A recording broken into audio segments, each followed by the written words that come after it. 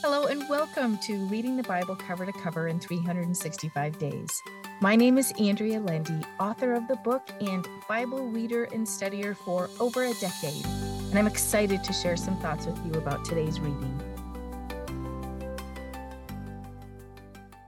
Welcome to day 147 of Reading the Bible Cover to Cover in 365 Days. Let us pray.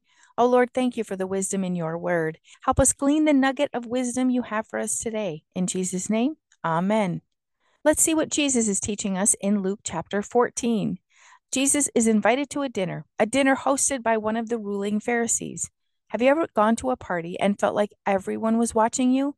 Well, this was actually the case for Jesus. They were watching him. He cured a man in front of them, and of course, it was the Sabbath.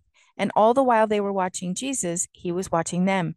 It must have been quite a dinner because people were selecting their seats very carefully. Some desired seats of honor and found them. However, Jesus cautioned them about picking their own seats of honor. He talked about being humiliated if they were to be asked to step down to a less honorable seat. We can all learn from his teaching. Jesus said, "For everyone who exalts himself will be humbled, ranked below others who are honored and rewarded.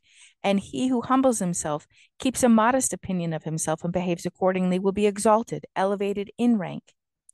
One nugget of wisdom I have found as I read the Bible cover to cover one more time is that God is the one who lifts up the humble. Let us allow God to lift us up and not push our way to the front of the line. There are a few short verses that can be easily missed in this chapter.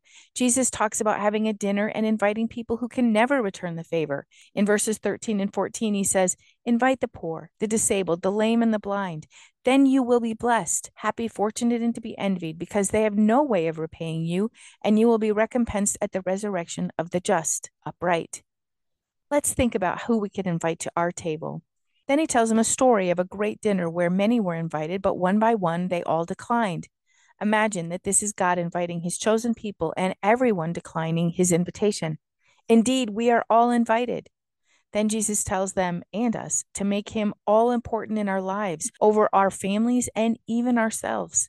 Let us pray for the wisdom to see when we are not putting him first, and then ask for the ability to put him first.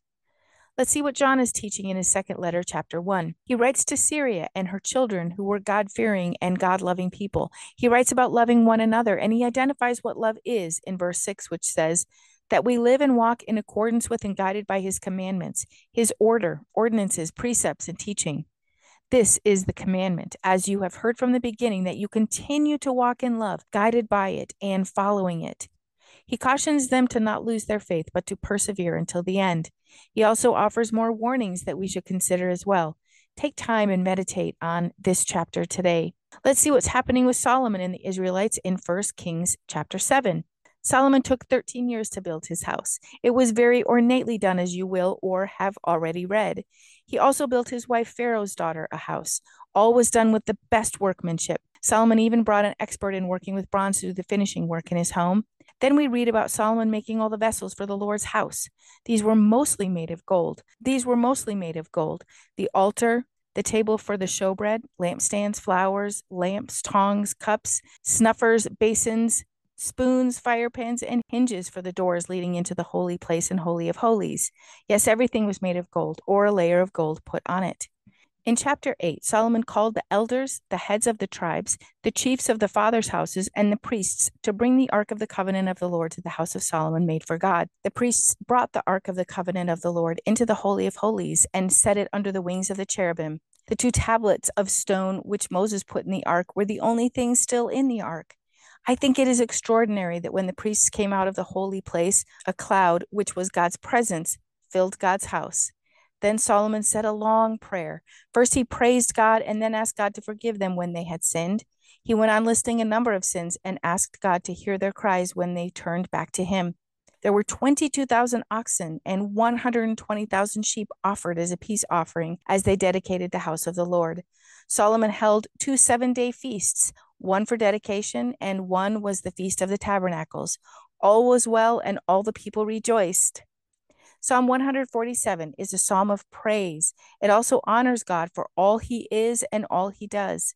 Verse 5 says, "Great is our Lord and of great power. His understanding is inexhaustible and boundless."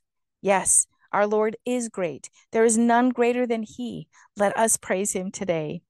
Backing up to verse 3, it says, He heals the brokenhearted and binds up their wounds, curing their pains and their sorrows. It is almost overwhelming to think the God of the universe cares so much about each and every one of his creations, which includes you and me. We are made by him and made whole by him. Lastly, verse 11 says, The Lord takes pleasure in those who reverently and worshipfully fear him, in those who hope in his mercy and loving kindness. Let us continue seeking him and seeking to know more about him. As we learn more about him, we realize he is more than worthy of our worship and praise. Our hope is in him. Let us pray.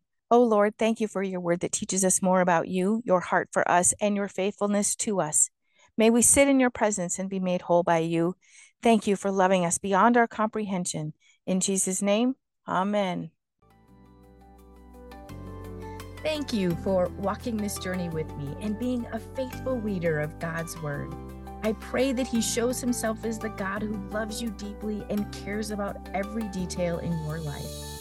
Come back tomorrow for some more thoughts and insights as you read God's word.